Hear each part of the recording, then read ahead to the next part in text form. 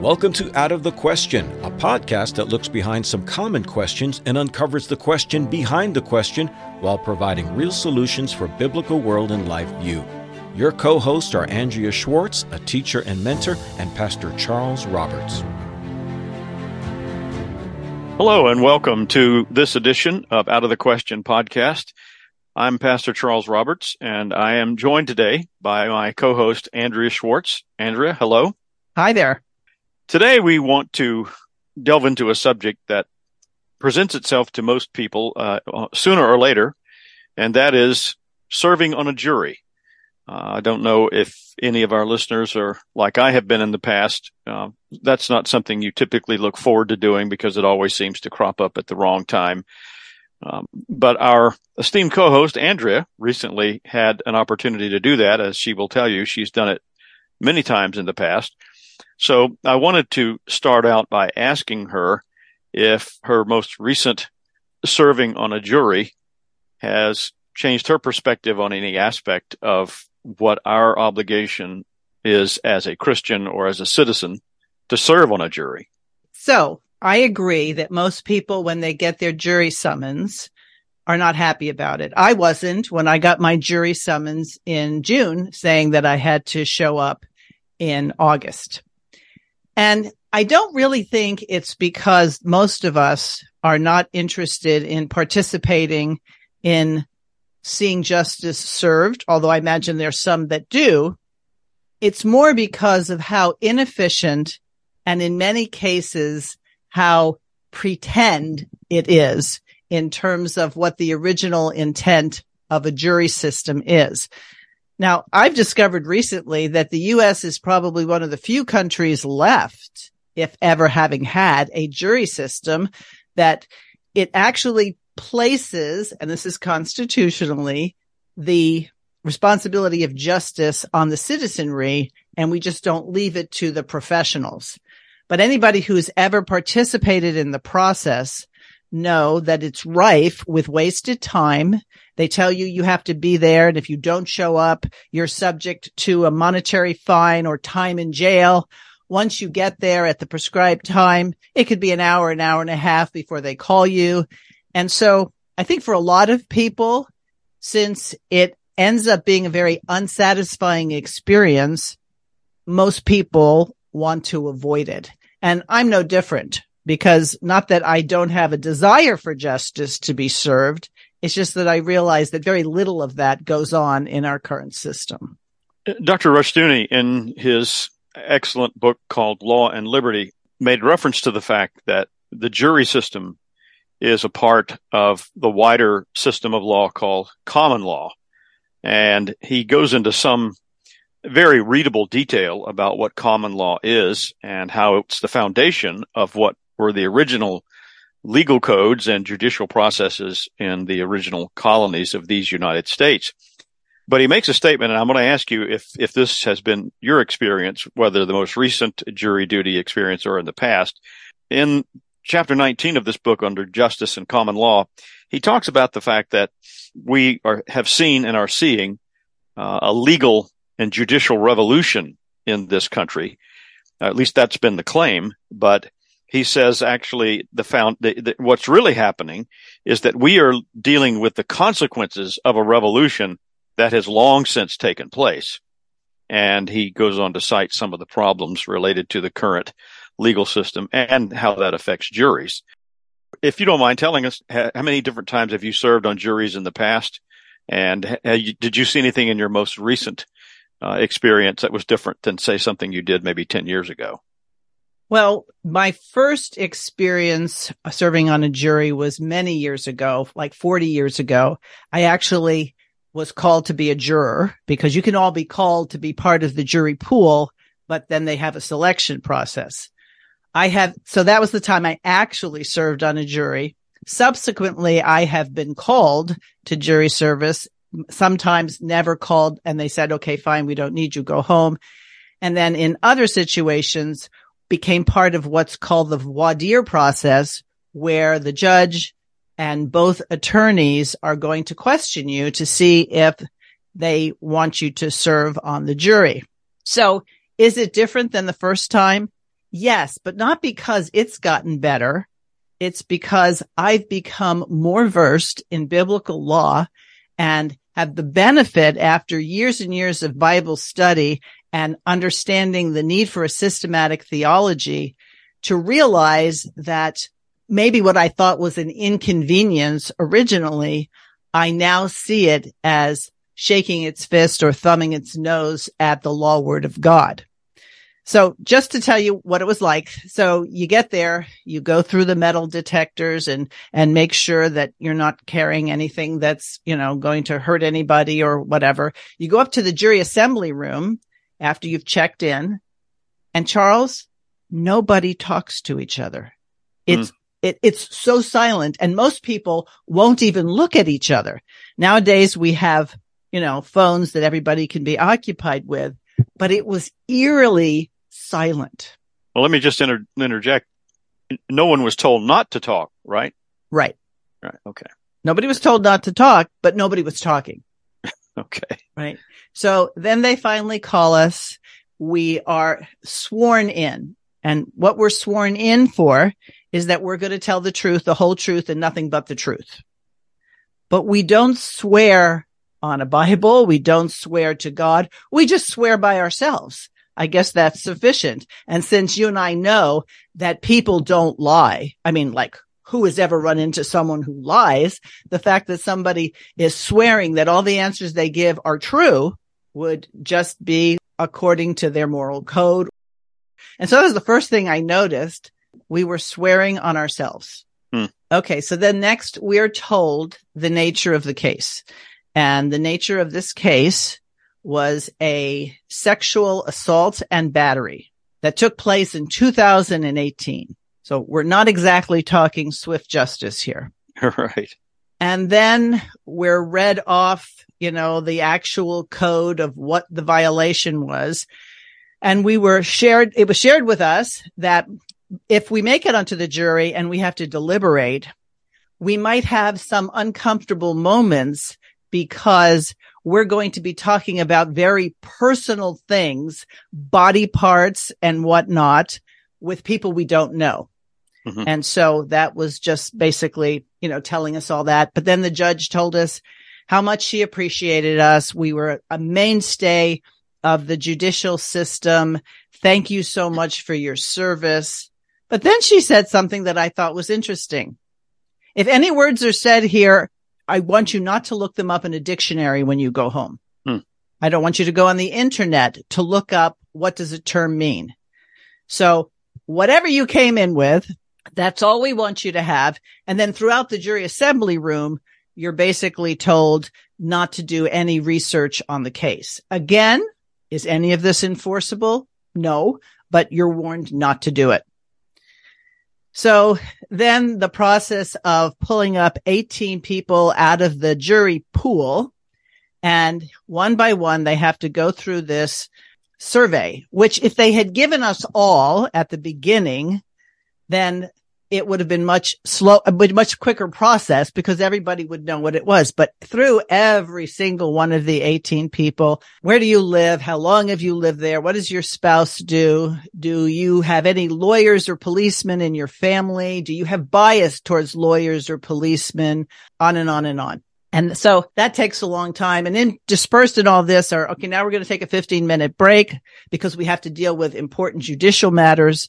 Somehow I don't believe that they were dealing with all these important judicial matters, which usually took 40 minutes, 45 minutes instead of the 15-minute break as we traipsed from one building back to the jury assembly room. So as somebody joked, we got our steps in, right?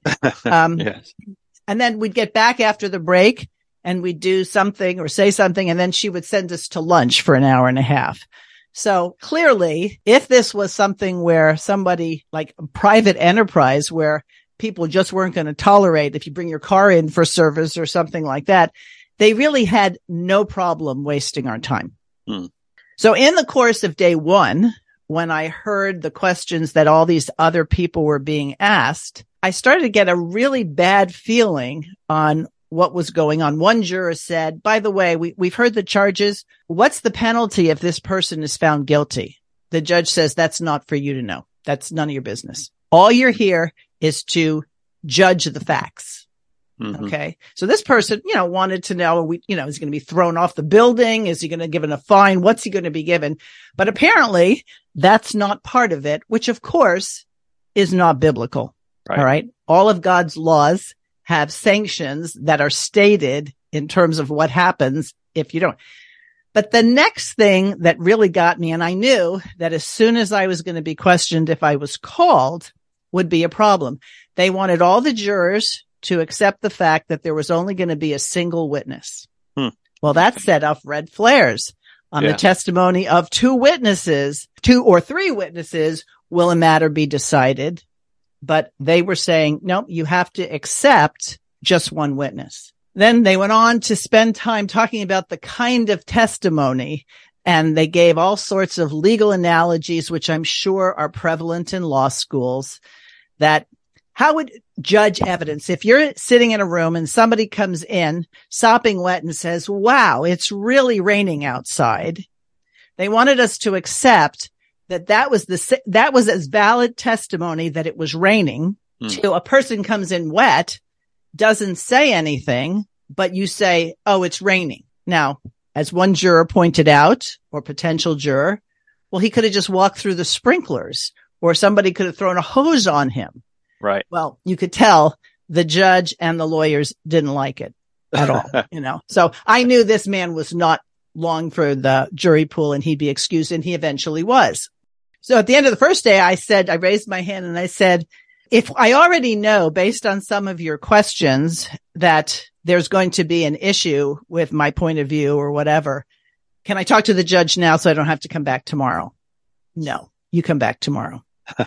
So I came back tomorrow, which was the second day. And by the way, you don't get paid for the first day because that's your civic duty, but they do pay you for the second day. So I should get a check of $15 in the mail for the time I spent, because apparently that's what it's worth. Anyway, so they excused about 7 of the original 18. So now they had to go ahead, get some more people. So they were going to call 7 more.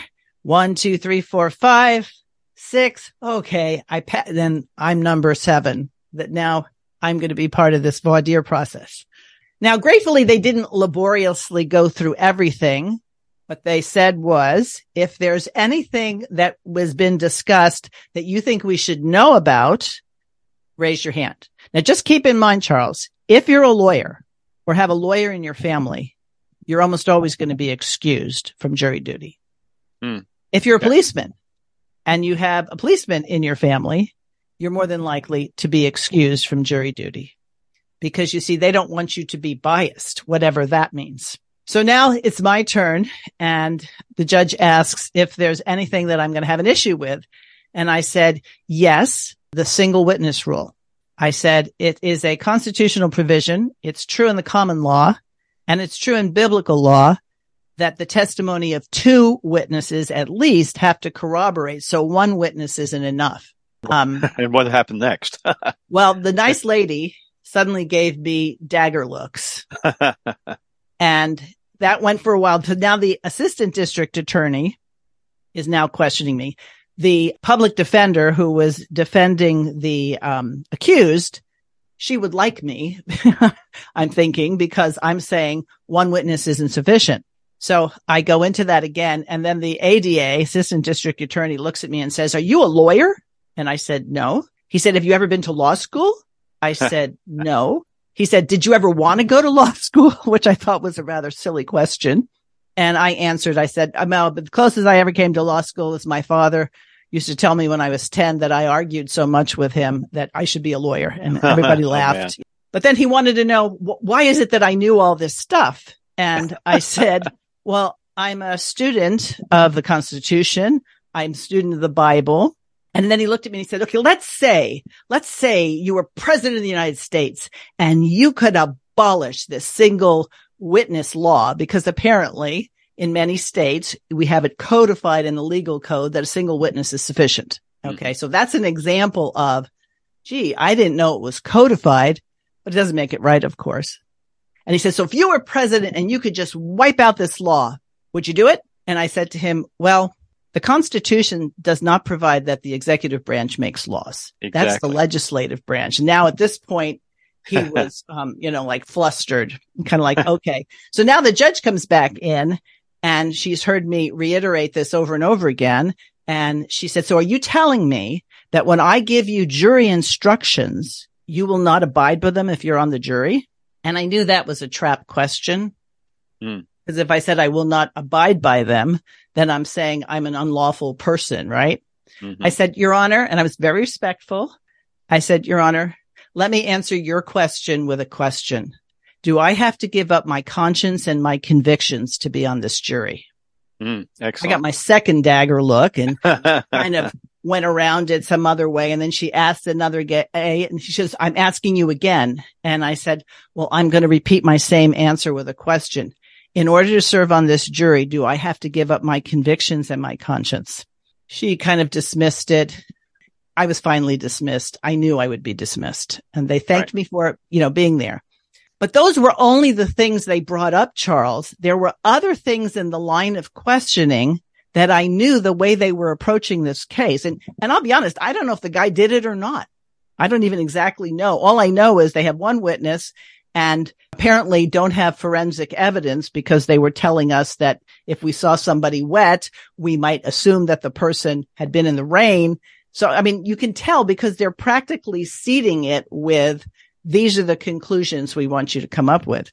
And by the way, no one else had a problem with the single witness rule. Well, just to clarify, was this county, state, or federal court? This was the Superior Court of my county. Okay.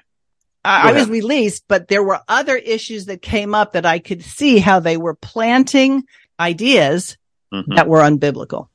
Well, I was immediately reminded of something I read many years ago that the infamous foul-mouthed comedian Lenny Bruce once said, who found himself charged with obscenity crimes, and properly so, but he once quipped that in the halls of justice, the only justice is in the halls. And apart from a play on words, when I hear stuff like what you're telling me and knowing, what we generally know about the way things are going judicially and have been for a long time, there's a certain amount of truth to that in this sense, that the way common law was established and operated in these United States for many, many, many decades, it was based on the idea and the principle of the so-called jury of your peers, your fellow citizens, would come together to adjudicate cases of criminal law. But that didn't require a law degree. It didn't require to have you been to law school and all the rest of it, because the assumption was that the average person had a firm understanding, or at least a passable understanding, of biblical law and just the general principles of justice as they had operated in English-speaking societies for many, many centuries. So that's the halls part of it, right. Around the common people. And what Dr. Rushdoony was describing in Law and Liberty in that chapter, when what you experienced is a prime example of how things had moved from the, quote, common people having a biblical understanding of what justice and law is, and a general understanding about restitution, about what's required for properly convicting someone of a crime, to, we just leave it up to the experts. And if they want to decide that a person can be thrown in jail for the rest of their lives or hung by the neck till dead on the testimony of one witness, then they'll do it. And that's apparently what they've done. Yes. Now, the defense attorney made clear to the jury that the way they're supposed to convict is if the person is deemed guilty beyond a reasonable doubt, that according to the Constitution, the defendant doesn't have to testify on his own behalf. He's granted that right through the Fifth Amendment, nor does she have to present a case, so that the whole thing rests on the fact whether or not the prosecution has proved the case beyond a reasonable doubt. Well, I had this feeling just hanging out there that without planting these seeds of how you were supposed to come to the conclusion, I didn't think that there would be the possibility based on you need the testimony of two corroborating witnesses. But then they brought up, as they're talking to jurors about the Me Too movement and some jurors would say, well, I always believe women because why would a woman lie about something like this? Now, of course, that person then was excused from the jury, but I thought what an indictment on themselves. In other words, because someone in your family had been raped, or because you saw a movie or whatever it is, you're saying you can't be objective in ascertaining whether or not the law was violated. And so many people were excused because they would start crying about how my sister, when she was 12 and blah, blah, blah. And a doctor from Stanford was part of the jury pool, and he had a mask on, which made me laugh. Because he should know better, but because he had worked in the ER and he has to deal with people who have been raped, he said he just always believes his patients. Well, as a doctor, you would believe your patient. If the patient said, I fell down and broke my arm, you would treat the broken arm or whatever whatever the statement is of what happened without having to make a judicial verdict and conclusion. If the person comes to you as a doctor, you help the person. But he was excused because of that. A geneticist was excused. I thought for sure because she looked like your basic, liberal type woman with all her degrees and stuff like that. But I'm guessing that maybe they didn't have any kind of forensic evidence, and she would say, oh, well, maybe that wouldn't work. So you saw people being removed from consideration. In my case, because I objected to how they were proceeding. One thing the judge did say is, even though it's the law and it's a law on the books, you wouldn't obey me. And I just said, Your Honor, everything that's legal isn't lawful. And again, she was not a very happy lady.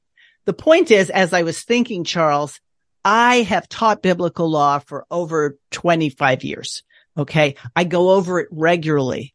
So even I was a little tense going up there. It was like, do I really want to go through all this? I know, but I really trusted in the fact that I was there for a reason and that the Holy Spirit would give me utterance. Now, as I thought about that, the Holy Spirit will give you utterance on things that you know. You won't start talking about stuff you've never read or heard about and suddenly it comes out right. But because I knew it and I could substantiate it, and I wasn't, crying or everything else. I was just matter of fact. And I would refer to, when I was talking about the lawyers to the judge, I'd say, and counsel has said this. That's why I think the ADA thought I was a lawyer and had some sort of slipped through and not admitted that I was a lawyer. But I knew I had to trust the Holy Spirit, and I wasn't going to be ashamed of where my premises came from, and that I had to be ready to give my answer. Let me tell you, as sure as relaxed and composed I may sound to now when people are listening, the heart was racing and it's like, I'm in enemy territory here. What am I going to do? Some people criticized and said, well, you shouldn't have told them that so you could get on the jury. But no, I did swear that I would give truthful answers. So one person said, you probably did more good just because the whole group, the jury pool, the people who were already in the jury box, the attorneys, the sheriff, the court clerk. I had an audience of about 75 people, and I just felt like I've got to talk now because obviously that's why I'm here. But the verse that kept coming to mind is from Hosea 4:6. My people are destroyed for lack of knowledge. Yes. Because they have rejected knowledge, I will also reject them. That thou shalt be no priest to me, seeing thou hast forgotten the law of God, I will also forget thy children. And isn't that the issue when people are talking about, the injustices of what happened to President Trump or the January 6th people? Yes, these are all infractions. The conclusion I think we're supposed to get, Charles, is if this can happen to them, what do you think is going to happen to you? And so despite all the nice things about how we're the backbone of the justice system, only in as much as you do exactly what the judge says. I think that it's a reasonable assumption that back in, I'll say, the colonial and pre-colonial times in this country, in these states, it was a safe bet that when people were chosen to serve on a jury, that all the players involved, the jury, the prosecuting attorney, the defense attorney, the judge, everyone, the court recorder, pretty much was operating from the same framework about understanding what justice is. And it was grounded on biblical law and common law and biblical law are essentially the same. And so I'm curious to know if what you saw led you to conclude that what was happening in this whole jury selection process was not a paring down to a manageable number of people who all agreed on a standard of justice, but rather, I'm not even going to say a standard of biblical justice, but rather a massaging and a manipulating of the scenario so that a certain outcome could be achieved by one party or the other. Absolutely. Absolutely. Yeah. Because I took note of the fact that this man had a public defender. So the public defender, the assistant district attorney, the judge, the sheriff, and the court clerk. And by the way, they don't have court stenographers anymore. They do it all by recording, which I thought was interesting since we all know how recordings could be altered. Mm-hmm. But everybody was paid by the state. They were all part of the machine. And there was this definite idea that we don't really want people who are anything other than malleable. So to tell someone not to look up a word in the dictionary, don't talk to anybody about this case at all. They went so far as one of my children did a semester of law school. She didn't continue, but she did a semester. And they wanted to know how much she ever talked to me about the law. You see, that was going to make it so that certain people couldn't serve on the jury. Mm-hmm. So they really had yes, okay, so, two teams are playing baseball. One team, might be better than the other, so they can only use one arm. We get to use two arms, but you guys only get to use one arm. Right. So you get to see how that we must resist tyranny. And most of the people on the jury, I would guess, thought that the real purposes of the justice system is to make sure we get rapists off the street. Because it sounds like from the way they were bringing it up that these two people were doing something that most people wouldn't consider right. And then one changed her mind. And so now, since alcohol was involved, they wanted anybody off the jury who thought alcohol was bad. Because another thing, they had a big thing on. So we know we never blame the victim. So if a person, for example, there's a no trespassing sign, and the person trespasses and then is robbed, are we going to blame the person who trespassed for having been robbed? Okay, so I was like, what is this about? So that's what made me assume, since I didn't stay around long enough to hear any testimony, that more than likely people's sympathies won't be with the woman in this case, because what was she doing there in the first place, right? The other thing is, and they didn't bring it up, but it was foremost in my mind, aside from the testimony of two witnesses, which is biblical, but then there's the case of a woman who was taken advantage of in the country. And as opposed to if she's taken advantage of in the city, she's supposed to cry out. She's supposed to assert that a crime has taken place. So we were supposed to say, it doesn't matter what this woman was doing. All we're going to judge is whether he did what she said he did to her. Well, because the society has become so amoral and immoral, people don't think fornication is serious. People don't think adultery is all that serious. We don't think as a generalized rule that if somebody thinks he's a tuna fish, that we have to treat him as a tuna fish. Right? So this is the level of understanding.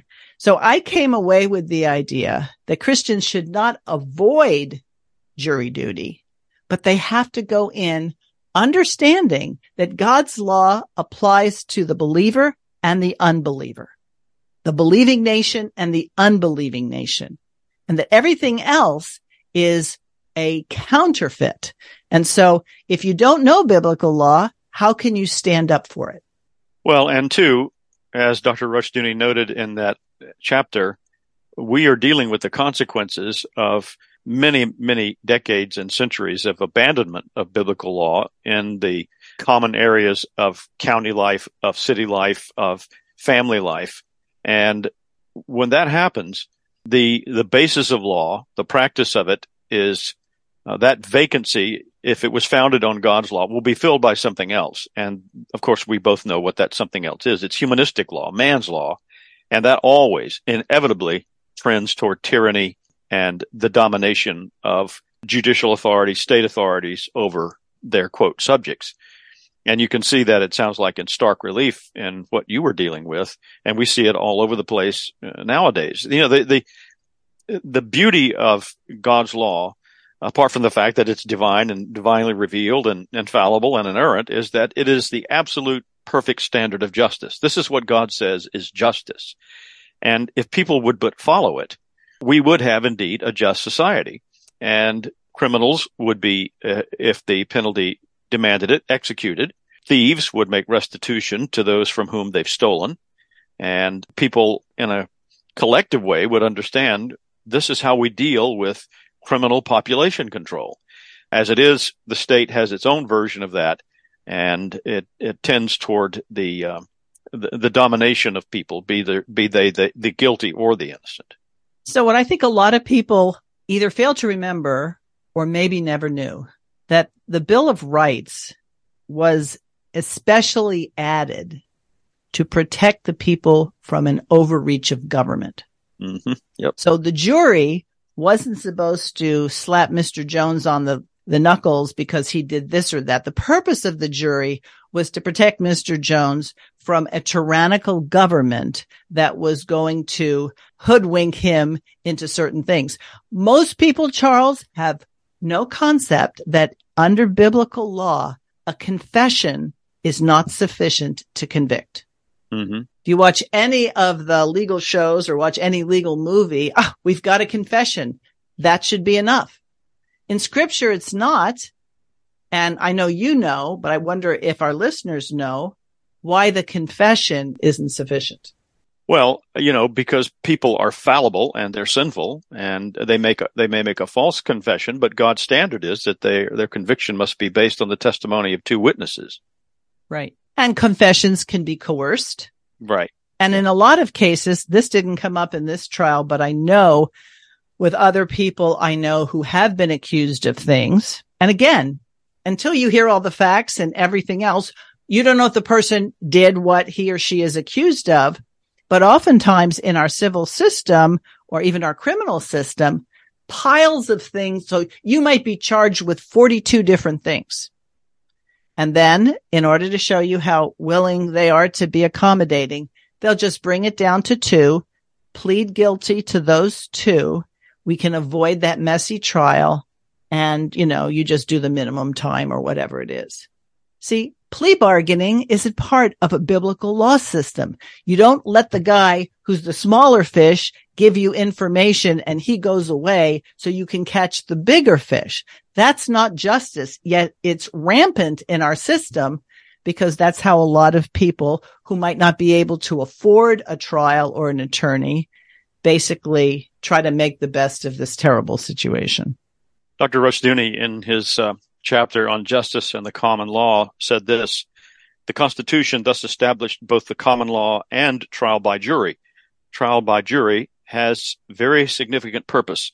Among other things, it was intended to preserve the administration of the law to amateurs. Get that now, to amateurs.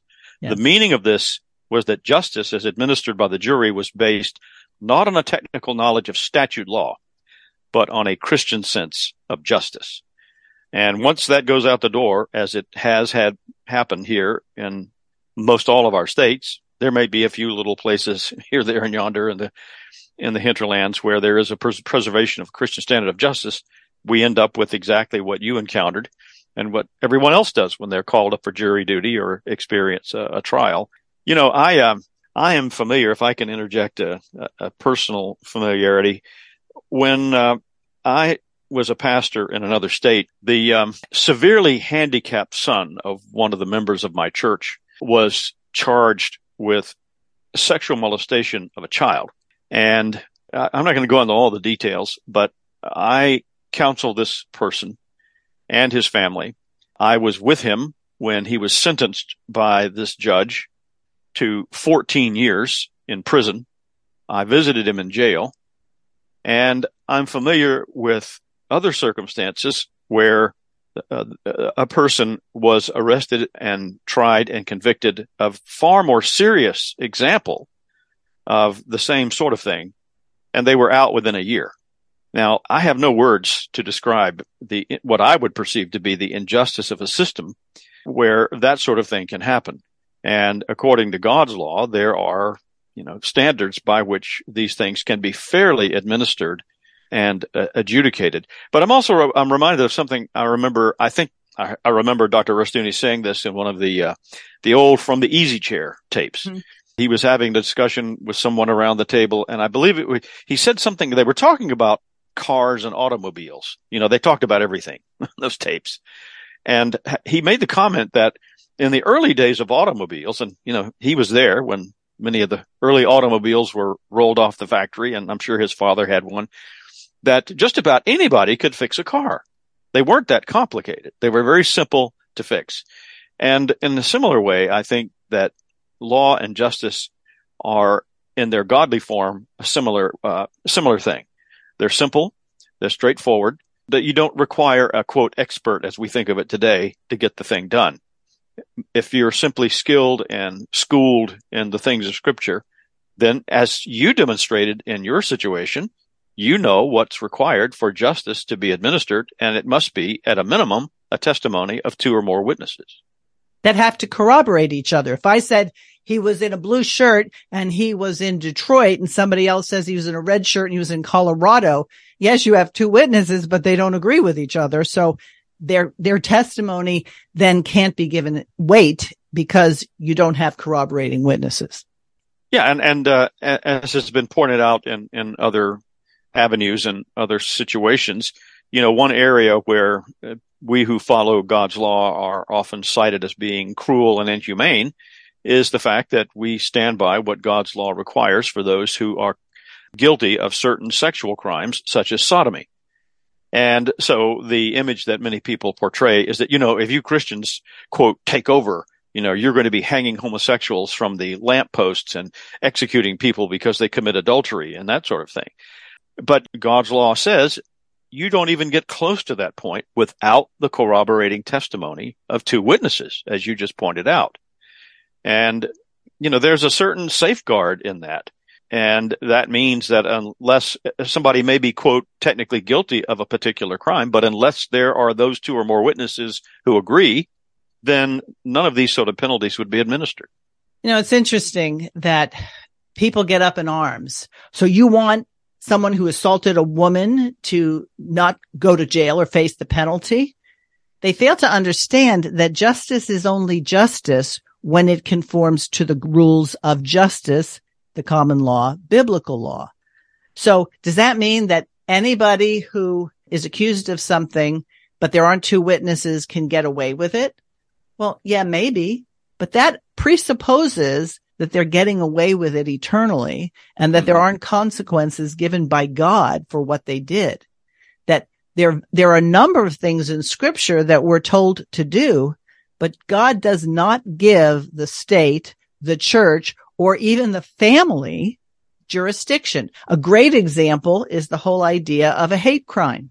You don't like people who are orange, and therefore what you did or not did is like, we already know you hated people who are orange, therefore you're guilty. God doesn't give man the ability to control other people's thinking. You can inform people's thinking, but you can't control it. Just like the old, don't think of an elephant. Well, as soon as you understand what I just said, you probably got a picture of an elephant if you know what an elephant is. So if we don't do justice God's way, then it's not justice. No, and as I said, it eventually tends toward injustice and tyranny and the destruction of freedom in society. That's part of the tragedy of the way that the satanic counterfeit has convinced people that any strident obedience to God's law word in personal, family, and civil and religious life is some sort of tyrannical, dictatorial sort of thing, when the opposite is just the case. And if people would simply take the time to read the first 5 books of the Bible, the Pentateuch, and then read 1 Samuel chapter 8, where up to that point, the people had been living in a very decentralized society. There were prophets and people who knew God's law word. And so in cases of problems that were taking place in these communities among the Israelites, justice would be administered along the lines that we've been talking about. But they come to a certain point where they want to be just like the pagan people around them who have tyranny and kings who rule over everything. And if you read Samuel's words to them on the authority of God, this is what's going to happen to you if you abandon the standard of God's justice. And it reads like a laundry list of the things that we've been dealing with in this society in our time. The other thing that happens, Charles, is that people have bought into the idea that the civil government is the only government. So Right. Let's take a case where, let's say, a man does violate a woman, but there aren't corroborating witnesses. But everybody sort of assumes that based on this guy's previous lifestyle, et cetera, there are other areas and arenas of justice. The church, for example, could determine that even though the civil penalty wasn't appropriate because of the circumstances, God doesn't say we can't use our common sense. Right. If a child, and anybody who's had children knows that they do things sometimes that are wrong, but you're not going to bring them to the civil court because, they took $20 out of your purse or something like that. But the purpose of the family and the justice of the family, the purpose of the church is that you then inform people. So Mr. X gets away with it. Well, now we'll talk to Miss Y and say to her, why were you there? You shouldn't have been there. That's not the sort of place you would go to if you weren't looking for trouble. But then you have women who say, oh, no, it shouldn't matter what I'm doing. It shouldn't matter at all. Well, it does matter what you're doing. If you're walking around with $100 bills attached to your back and you walk through the mall and somebody goes and snags one, yes, they did steal from you. But aren't you rather stupid walking around with $100 bills hanging off the back of your clothes? So it's not only a civil matter that the purpose of the family, the purpose of the church is to instruct people on the law and then don't go. If we pray, Lord, don't lead us into temptation, we're not supposed to gallop toward it and just figure like, oh, that's okay. I would encourage our listeners to engage the following little experiment. Get out your dictionary, or I guess I should say Google the term law and the term government and see the current definitions. But then if you have access to it, and it shouldn't be too hard to find these things, you can look, I think it's the 18 something or other edition of Webster's English Dictionary. 1828. Yeah. And even older. You can find that the first or second level definitions of the word law, the word government, are very, very different than what they are today. And it reflects this shift, as you've been describing, to where most people, when they say, well, the government's doing this, that automatically is default to meaning state or federal government. But that has not at all been the case throughout most of human history, at least in Christian circles, in Christian history, I should say. And God won't hold us guiltless. We're taking his name in vain if we say, oh, okay, but not everybody's a Christian. So you wouldn't expect Christian law to be in a secular court. There's no such thing truly as a secular court, because that court will buy into the narrative of a worldview that either accepts the law of God and the authority of God or rejects it. So I was very much involved in a religious exercise when I was at the court last week, but I made it clear that I couldn't abide by their religious views. Yeah, and according to God's word, even if you and everyone else there had been absolute atheists, all of you would have still been involved in religious exercise. Right. Because law is inescapably religious. The question is, what's the religion that's the foundation of it? Well, let me ask you this.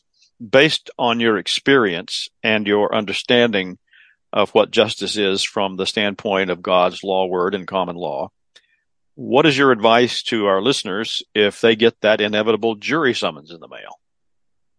Well, whether or not they ever get a jury summons in the mail, it's incumbent on all people to know the terms of God's covenant. And the terms of God's covenant with his people are outlined in his law. And when people want to poo-poo the law and say it doesn't matter anymore, let me remind them that the second person of the Trinity took on human flesh and died a brutal death because of the violations of God's law. So what do? you teach the law, you study the law, and then you can use current situations and then have not so much mock trials, but look at and say, okay, what's the biblical response to this? And if more and more people who are applying God's law in their own life then show up as a result of a jury summons, they have a responsibility before God and before other people in terms of what's true and what's right. So had I left there that day just trying to find some other excuse and say, oh, yes, my daughter, she used to discuss the law with me all the time, they probably would have excused me. But then I wouldn't have been faithful to the call. The call is to be ready to give a reason for the hope that's within you. So the reason that I said this is because I know God's justice is perfect. Men are imperfect, but God's justice is perfect. And that I have to not be ashamed of it. I think that we need to remember that if we find ourselves called up for jury duty, whether the process goes on forward and you wind up serving on the jury, but as in increasingly the case, unfortunately, you are likely going to be dismissed if you maintain a biblical standard, even in the most Irenic spirit, just because of the nature of the legal system today. However, that doesn't mean you don't go and do what you're called to do, because it's just like saying, well, you know, I would witness to these people over here and share my testimony about faith in Christ, but they're probably not going to believe it anyway, or they're already ranked sinners. They wouldn't be interested. Well, apart from the fact that you don't really know their circumstance, I think we fail to remember that the Lord's purpose in this world is twofold. He is siphoning off those who are becoming members of his kingdom and parting them from those who are damned and who are not. And so the idea is that no one will be able to say, well, no one ever told me. So the fact that you are sharing your testimony with someone, or you're showing up at the jury duty and you're maintaining that biblical standard, that serves, you know, as a conviction. These people can not say, well, we never knew anything about this. Maybe at some point, somebody in that jury room will have remembered, well, there was that one woman who kept saying this, and now I think I understand why. Or conversely, maybe we should have listened to what she said. And again, I am not sovereign. I didn't predestinate this situation as God has. So you go as far as you can based on what's right. So I maintained courtesy to the judge and to the attorneys. Mm-hmm. I didn't say, I can't believe all you people are such losers that you're going to just buy into this. So my testimony was done in such a way that, as you said, hopefully people will say, oh, conscience, convictions, we bring those in. And as a matter of fact, we're supposed to bring those in. Otherwise, why not just get robots who you can program guilty or not guilty? That's the advantage of a jury system, that you have people who, you know, have lived life. And you can be unbiased. I mean, if I'll take it back to parenthood, because I think parenthood is probably the greatest preparation for anything else you'll ever do. Two kids come up to you and say, he hit me first. He hit me first. Okay. So how do you decide this? We don't have corroborating witnesses. Well, you figure out another way, as King Solomon did, to figure out who's telling the truth. Mm-hmm. There's a funny story. When I used to administer the homeschool choir years ago, we would rent a space at a church, and the intent was to leave it better than we found it. So I just did a quick check of the boys' restroom, a place I don't normally frequent, and there was urine all over the walls. Oh, dear. So now, what do I do? Well, I could have cleaned it up myself, except what would happen next time? So I went to the two oldest boys and I said, you need to go in and clean the restroom. There's urine all over the walls. And they said, we didn't do that. I said, absolutely. I'm pretty sure you didn't do this, but you clean it up. And now you make sure it never happens again. And guess what? They had a conversation, not in front of me, with all those boys, and it never happened again. Yes. Right. So we didn't need to go to court. I didn't have, I can't imagine any of the kids who did it were going to fess up to it, but there are ways to bring about knowledge of stuff and remedy the situation. Remember, the whole purpose of God's law is restitution to God from man, reconciliation, and of course, preceded by repentance. So if we want a biblically ordered society, we pretty much need to know what the Bible says. And there's too many believers, Charles, who, I know the basics. God so loved the world that he gave his own, and that's the extent of it. Yeah. If it's not in the red letters, they probably don't know it. Yeah, but there's plenty in the red letters where Jesus was very emphatic. Yes. Well, I think you may have a topic for teaching another mentored course. I think all of us could benefit from 2 or 3 lesson course on the ins and outs of if you get a jury summons. So yes, something to think about. There's plenty to read about the common law and the jury system. And I would just implore people, don't go, oh yeah, I'm going to do this someday and then forget about it, because we're always dealing with matters of justice, whether it's the little boy's room with urine all over the wall, or whether or not somebody is going to be convicted and sentenced for something where justice was not served. See, if the person was guilty and he ends up in prison, but the process was unjust, I'm not sure God is pleased. As a matter of fact, I'm pretty sure God is not pleased. And I would encourage our listeners to never forget the constant exhortation of Dr. Rushdoony that the foundation of law of any society is the God of that society. And all law is inevitably moral and religious. The only question is whose morality and what religion. Indeed. All right. Well, Charles, thanks for indulging me. I really wanted to share what happened, and it got to the point where I thought we should just do a podcast, because I've been telling this story over and over again to people. And I think the story is of greater importance, not because of what I experienced, but the status of justice in our society and our responsibility to do something to change it. I totally agree. Listeners, thanks for joining us. Out of the Question podcast at gmail.com is how you communicate to us, and we'll talk to you next time. Thanks for listening to Out of the Question. For more information on this and other topics, please visit chalcedon.edu.